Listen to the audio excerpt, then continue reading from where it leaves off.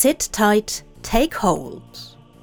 A Good Omens podfic, written by Needed and read by Literarian and Jub. Part 1 of the #Rainbow Road series. Chapter 8. Maybreak, London. Summary. In which the boys go back to London and we absolutely earn the E rating.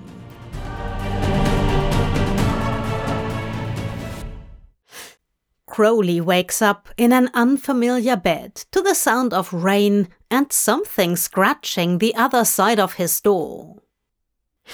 It takes him a moment to orient himself. How many nights has he spent in hotels across 30 different countries? But this room doesn't look like a hotel, the quilt heavy and clearly handmade, and the weather distinctly English. The pouring gets louder, accompanied by a whine, and he puts the pieces together. He's at Ezira's. No, his mum's, which might be worse. Then he remembers the desperate wank he had the night before, face buried in the crook of his elbow, arm thrown over his face.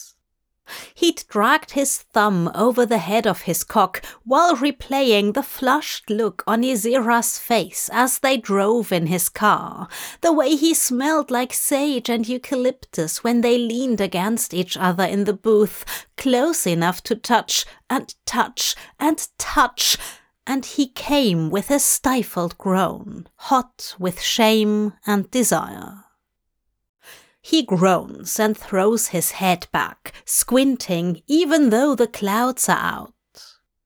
Fuck, he says, realizing he left his glasses on the island downstairs.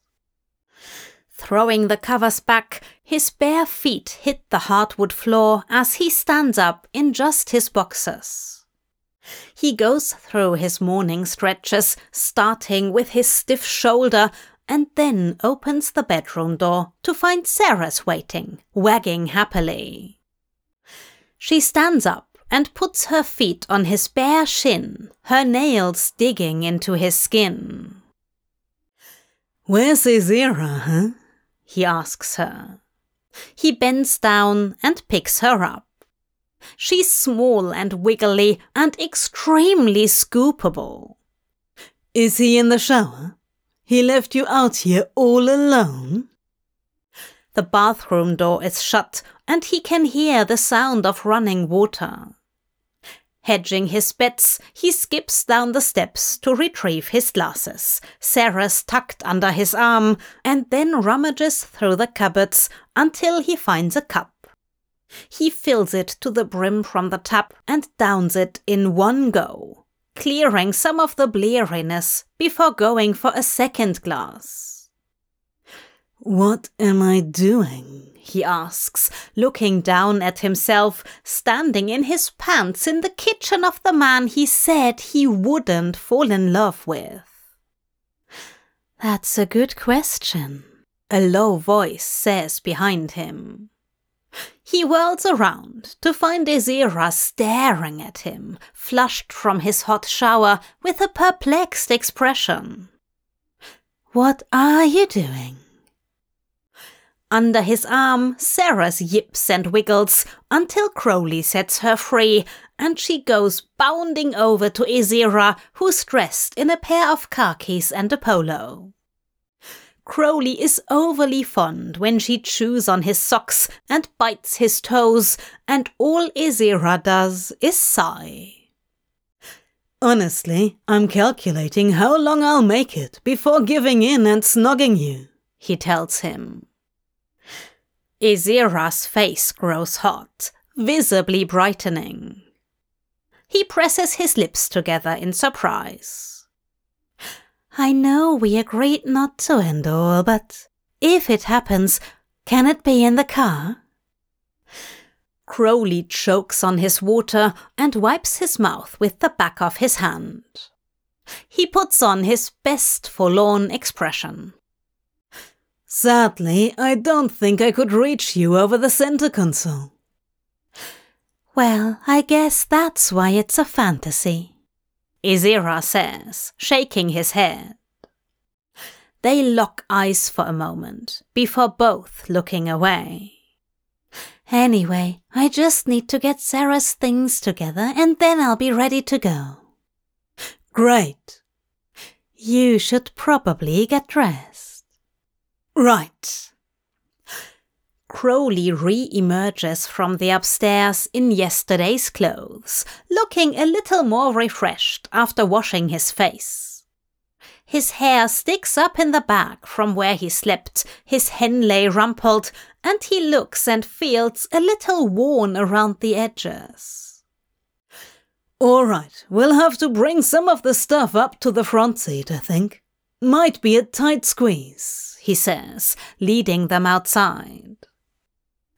He opens the boot, which lives under the front hood, and Izira laughs. The storage space is maybe 2 feet long and 6 inches wide. You can fit a box of chocolates in that thing, and that's about it. Instead, Izira manages to shove the soft crate under the passenger seat, wad it up in a ball, and sets his backpack on the floor. Wanna drive? Wait, really? You're not afraid I'll crash it? You're a professional driver, aren't you? Izira grins, impish and bright. I'm a professional race car driver. Oh, right, my mistake, Crowley says, making to pocket the keys. What a terrible idea letting you sit behind the wheel of a LaFerrari. No, I'll drive. I can drive. Izira reaches a hand out over the roof. Gimme, but you'll have to hang on to this monster. He holds up Ceres. They cross sides of the car and Crowley takes the beagle. She goes surprisingly limp in his arms, content to be cuddled. She's not going to wee, is she? Izira slides into the driver's seat and wiggles, followed by a slow release of breath. He flexes his fingers and runs his hands up and down the steering wheel. We might need to stop somewhere along the way for her, but that's all on you. I am never getting out of this car again. Better tell Team Geo you're done for the season. Dear Gabriel, I regret to inform you of my resignation.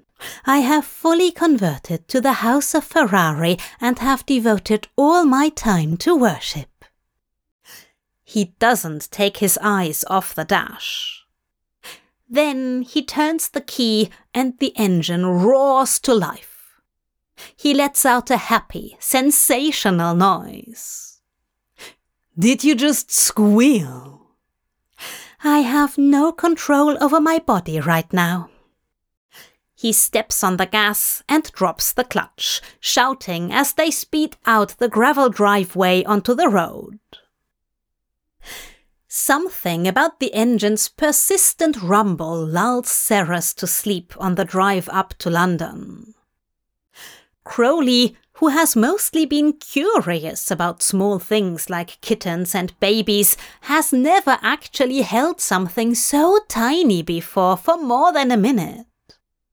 He rotates between staring wide-eyed at her and glancing at Izira, who has absolutely no interest in anything other than barreling up the A24 as fast as possible. They zip past traffic with ease on a blissful, foggy Wednesday morning. Then Crowley makes Izira pull over halfway to swap before getting into London. You don't trust me? Izira says, almost pouting. Crowley's torn between feeling fond and worrying over the state of his multi-million-dollar car. How often do you drive in London? I hate it. Exactly. but I could learn to love it in a car like this. Crowley reaches out his hand expectantly. Keys. Now. They get a few curious stares at the petrol station as they argue about driving, Sarah's weaving between their feet. Ezira gives one last longing pat to the wheel before relinquishing control. But I can drive it on the way back, right? When Crowley doesn't respond right away, he gives his best Crowley impression with a touch of snobbishness in his voice. Obviously, Ezira, anything for you. Crowley fights the smile on his face and then looks at him before turning over the engine. Obviously.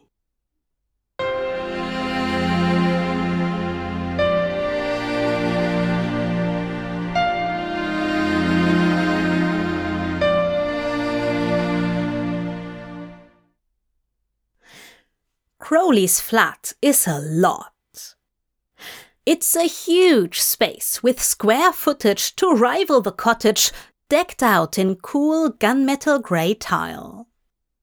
The living area and kitchen have an open floor plan, and Ezira's eyes are immediately drawn to the floating shelves on the wall, lined with trophies. He stares at the World Championship Cup, an enormous, gilded vessel, hesitating to touch it. Can I? Go ahead. He picks it up.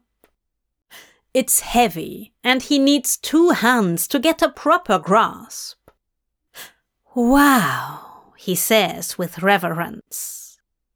His own wall back in his flat in Greece has all of his F2 and other tourney trophies, but it's nothing compared to this. He won't admit to memorizing all of Anthony fucking Crowley's stats, but he counts the trophies just to verify that, yes, there are 15 Grand Prix trophies lined up in a row. You're too good to put your 2nd and 3rd place finishes on the wall, huh? Crowley smirks and rubs the back of his neck. There's too many. Where would they go? The other thing that becomes apparent to Ezira is that Crowley's flat is empty. It doesn't feel like a place to go to recharge in between flying around the world. It feels like another meticulously designed accessory for Crowley's professional image, a person who is slick and rich and a bit of a bad boy.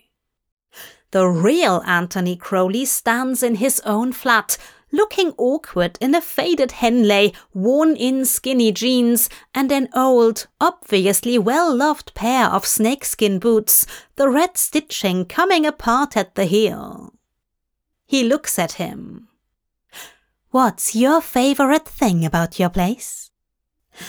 Crowley makes a face and runs his tongue over his molars.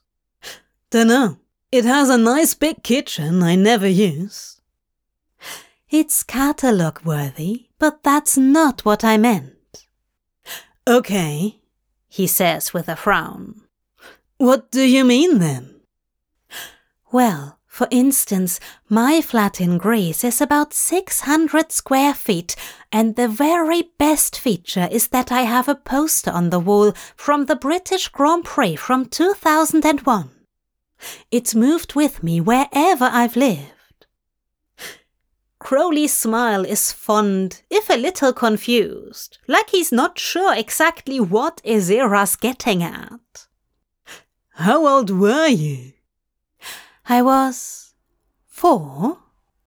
My uncle took me when I was visiting over summer break, and I remember it being the most exciting day of my life.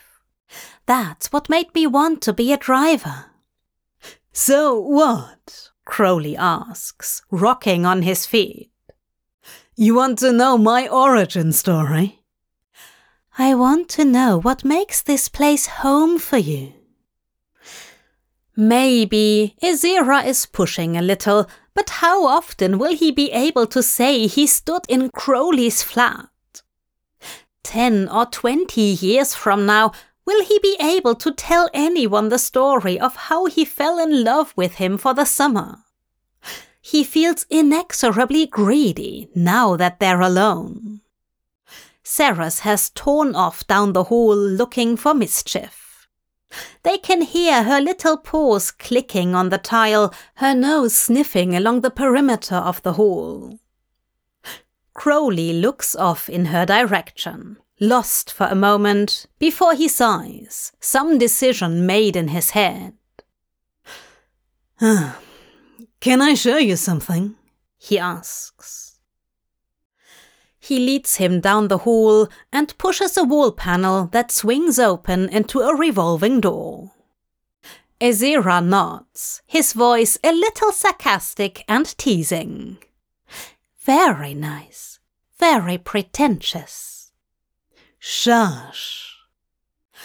The door leads them into a large master bedroom where the bed is clearly the centerpiece, decked out in a black duvet and maroon sheets underneath. Ezira knows without touching them that they're luxuriously expensive. The other feature, however, is the floor-to-ceiling windows and a patio door that leads out to a bare balcony. The view isn't particularly spectacular. From a distance, if he cranes his neck over the railing, he can see a peek of Hyde Park, but then Crowley pulls down an old rickety fire escape ladder and gestures for him to follow. When Ezira reaches the rooftop, he stares, wide-eyed. This is yours. I pay a premium for roof access.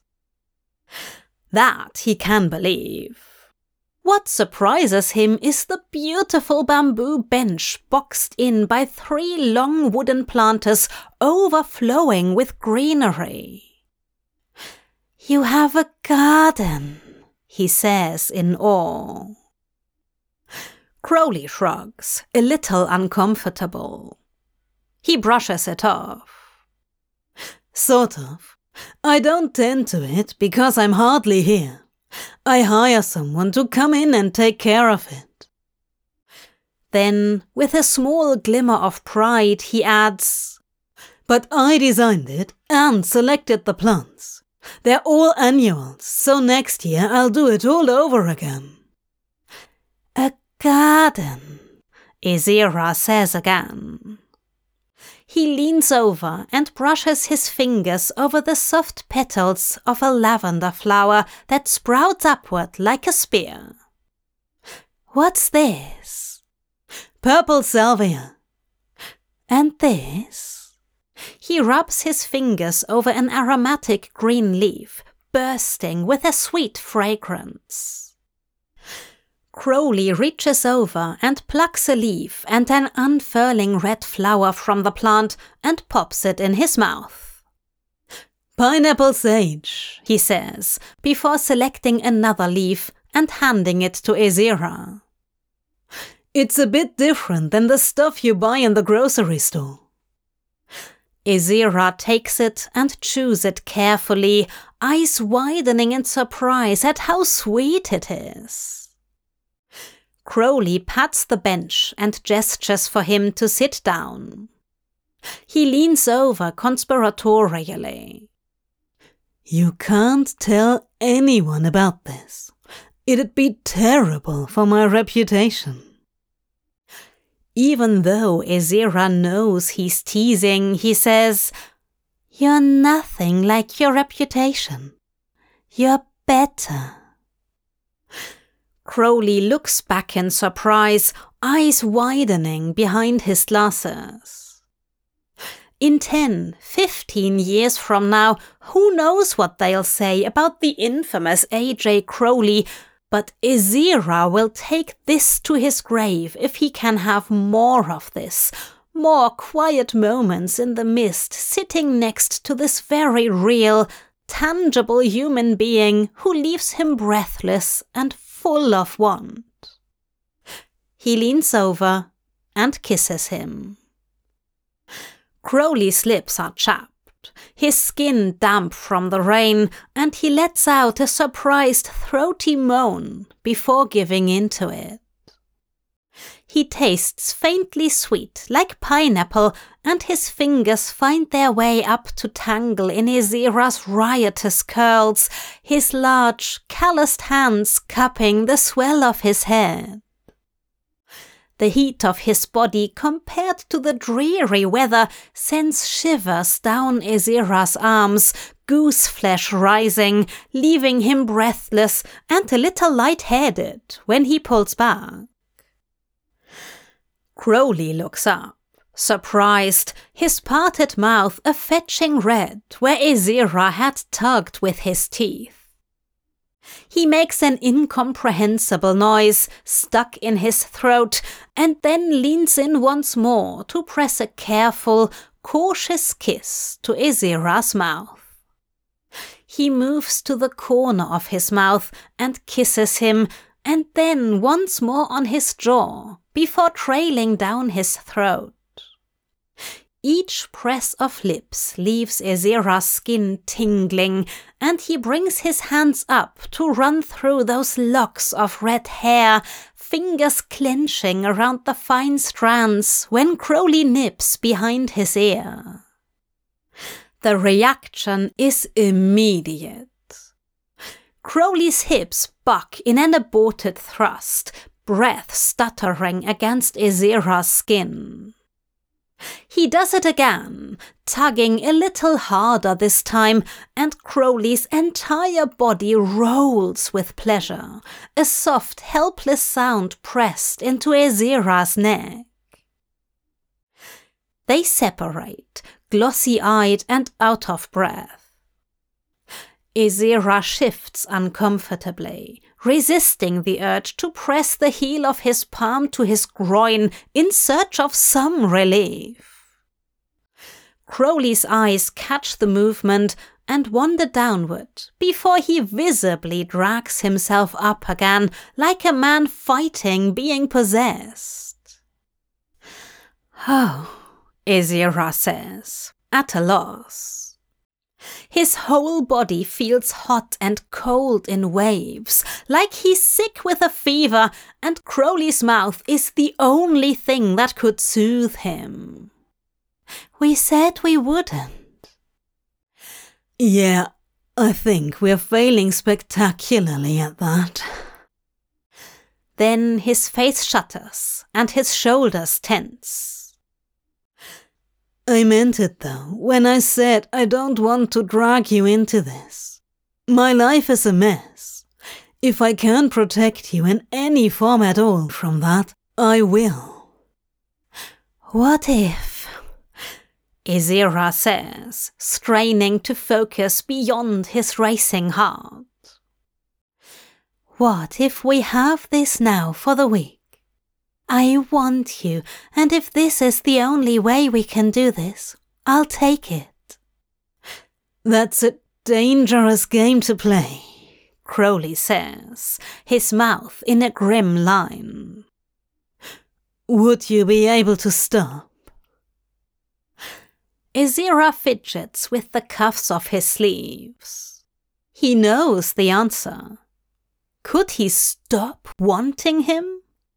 They kissed once 2 months ago, and he's been hooked ever since on each teasing smile and flirty comment, every text message alert and nod from the other side of the press table.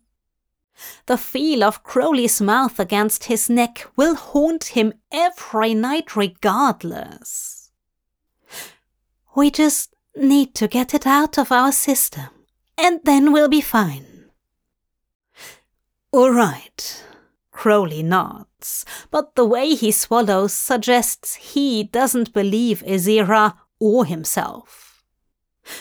"Come downstairs before I change my mind." Crowley slides open the patio doors, a heaviness to his limbs like wading through water. The only thing on his mind is Ezira behind him holding his hand, sure and firm. He stops in the doorframe. Ezira knocking into his shoulder, baffled when he says, "I'm sorry, we can't have sex." "Wait, what?" It takes all of Crowley's willpower to suppress the rising affection bubbling out of him. He wants to laugh and kiss the confused look off of his face. Instead, he shakes his head. "Your dog is on the bed." Ezira peers over his shoulder. Sure enough, Ceres has bunched the comforter to her liking and curled up in a tight little ball. She wags, but makes no motion to move. "She's not my dog," he says, indignant, pushing past Crowley. He scoops her up and dumps her on the floor. Then he turns and grabs Crowley and mercilessly shoves him on the bed. Crowley, glasses askew, can't find it in himself to feel sorry for the pup, not after the surprising display of strength. His throat clicks, dry, open-mouthed, as he works for any semblance of a sentence. "Close the blinds, will you?" Ezira exits out of the room and returns with the soft crate, popping it open before shooing Ceres inside. He stops to pet her, apologetic, and then pulls the dark, heavy blinds across the patio door. By the time he turns around, Crowley has his glasses and shirt off and is in the process of wriggling out of inexplicably tight, skinny jeans. The sound he makes is a low, throaty exhale, the vision of Crowley disrobing, punching the air out of his lungs. He shucks his shirt off and kicks his shoes to the corner, hopping on one foot to free himself from his khakis, and the entire time Crowley watches him, utterly and hopelessly aroused. Once they're both stripped to their boxers, Crowley scoots to the edge of the bed and beckons him closer, running his hand up his torso, the soft belly and firm muscle underneath, across the smattering of invisible hair leading to the V of his hips. He leaves goose flesh in his wake, followed by kisses with his mouth, savoring the way Ezira's stomach expands and dips with each deepening breath. Taking his wrists, Crowley pulls Ezira down on top of him, sinking under the solid weight, reveling in the smell of his eucalyptus bath soap and the salt of his skin. He can taste his sweat and groans when Ezira's erection drags wetly across his thigh through his boxers. He can't decide if he wants to draw this out, take his time memorizing every plane and curve of his body, or rut mindlessly in search of some relief from the last 2 months. But then they slot together, and Ezira leans down, closing his mouth over his own, and his mind goes blissfully blank, committed solely to the press of plush lips and wet tongue, eking out more of those soft, breathless moans. He drags his hands over the swell of Ezira's ass and then reaches upward again to thumb the waistband of his boxers. Ezira collapses his weight down on one shoulder, kicking his boxers off, a full body shudder coursing through him when he's taken in hand. The sight of him rolling with pleasure brings Crowley to the edge. "Fuck," he hisses, reaching down to squeeze the base of his cock, groaning from the pressure. He works his boxers off as best he can, pinned under Ezira. "You are something else. Just His voice comes out reedy and thin, breathless, his whole core wound tight. Angel. He feels like he's bloody 16 again in the back of a Kayla Akanas WRX the night he won at Silverstone, just a junior driver with 3 shots of whiskey in him and a hand down his overalls. He's lived a life of champagne bubbles and crystal chandeliers, and nothing has ever made him feel so desired as the feel of Ezira's fingers shaking as they skim down his chest. He brings one hand up to his mouth and kisses his palm, pressing his nose against the curve of his fingers. It's here, in the creases of Ezira's palms, that his desire settles, a simmering burn instead of a boiling volcano. He pushes upward, guiding Ezira onto his knees, resting on his heels, and then he rolls them over until he's on top, a long stretch of sinew and arousal seeping from his skin. Ezira looks up at him with hooded eyes.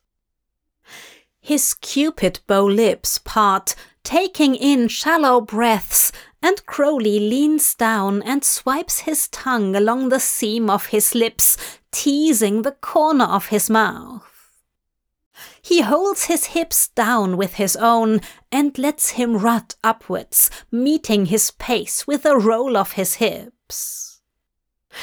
Ezira throws his head back against the pillows, his white blonde curls a-spill against the black sheets. Crowley's voice comes out low in the crook of Ezira's neck, breath hot against his ear. I could do this forever, he says, nipping at the earlobe, tasting salt and sex. Their frottage leaves him shivery and in desperate need of firmer pressure, his head gone light-headed. I take it back. I can't just have you for one night. Ezira drags his hand upwards and buries it in his hair, sending sparks down Crowley's spine. His voice is rough, low and hoarse. Tomorrow then, and the night after. It makes him moan. It's just a fantasy.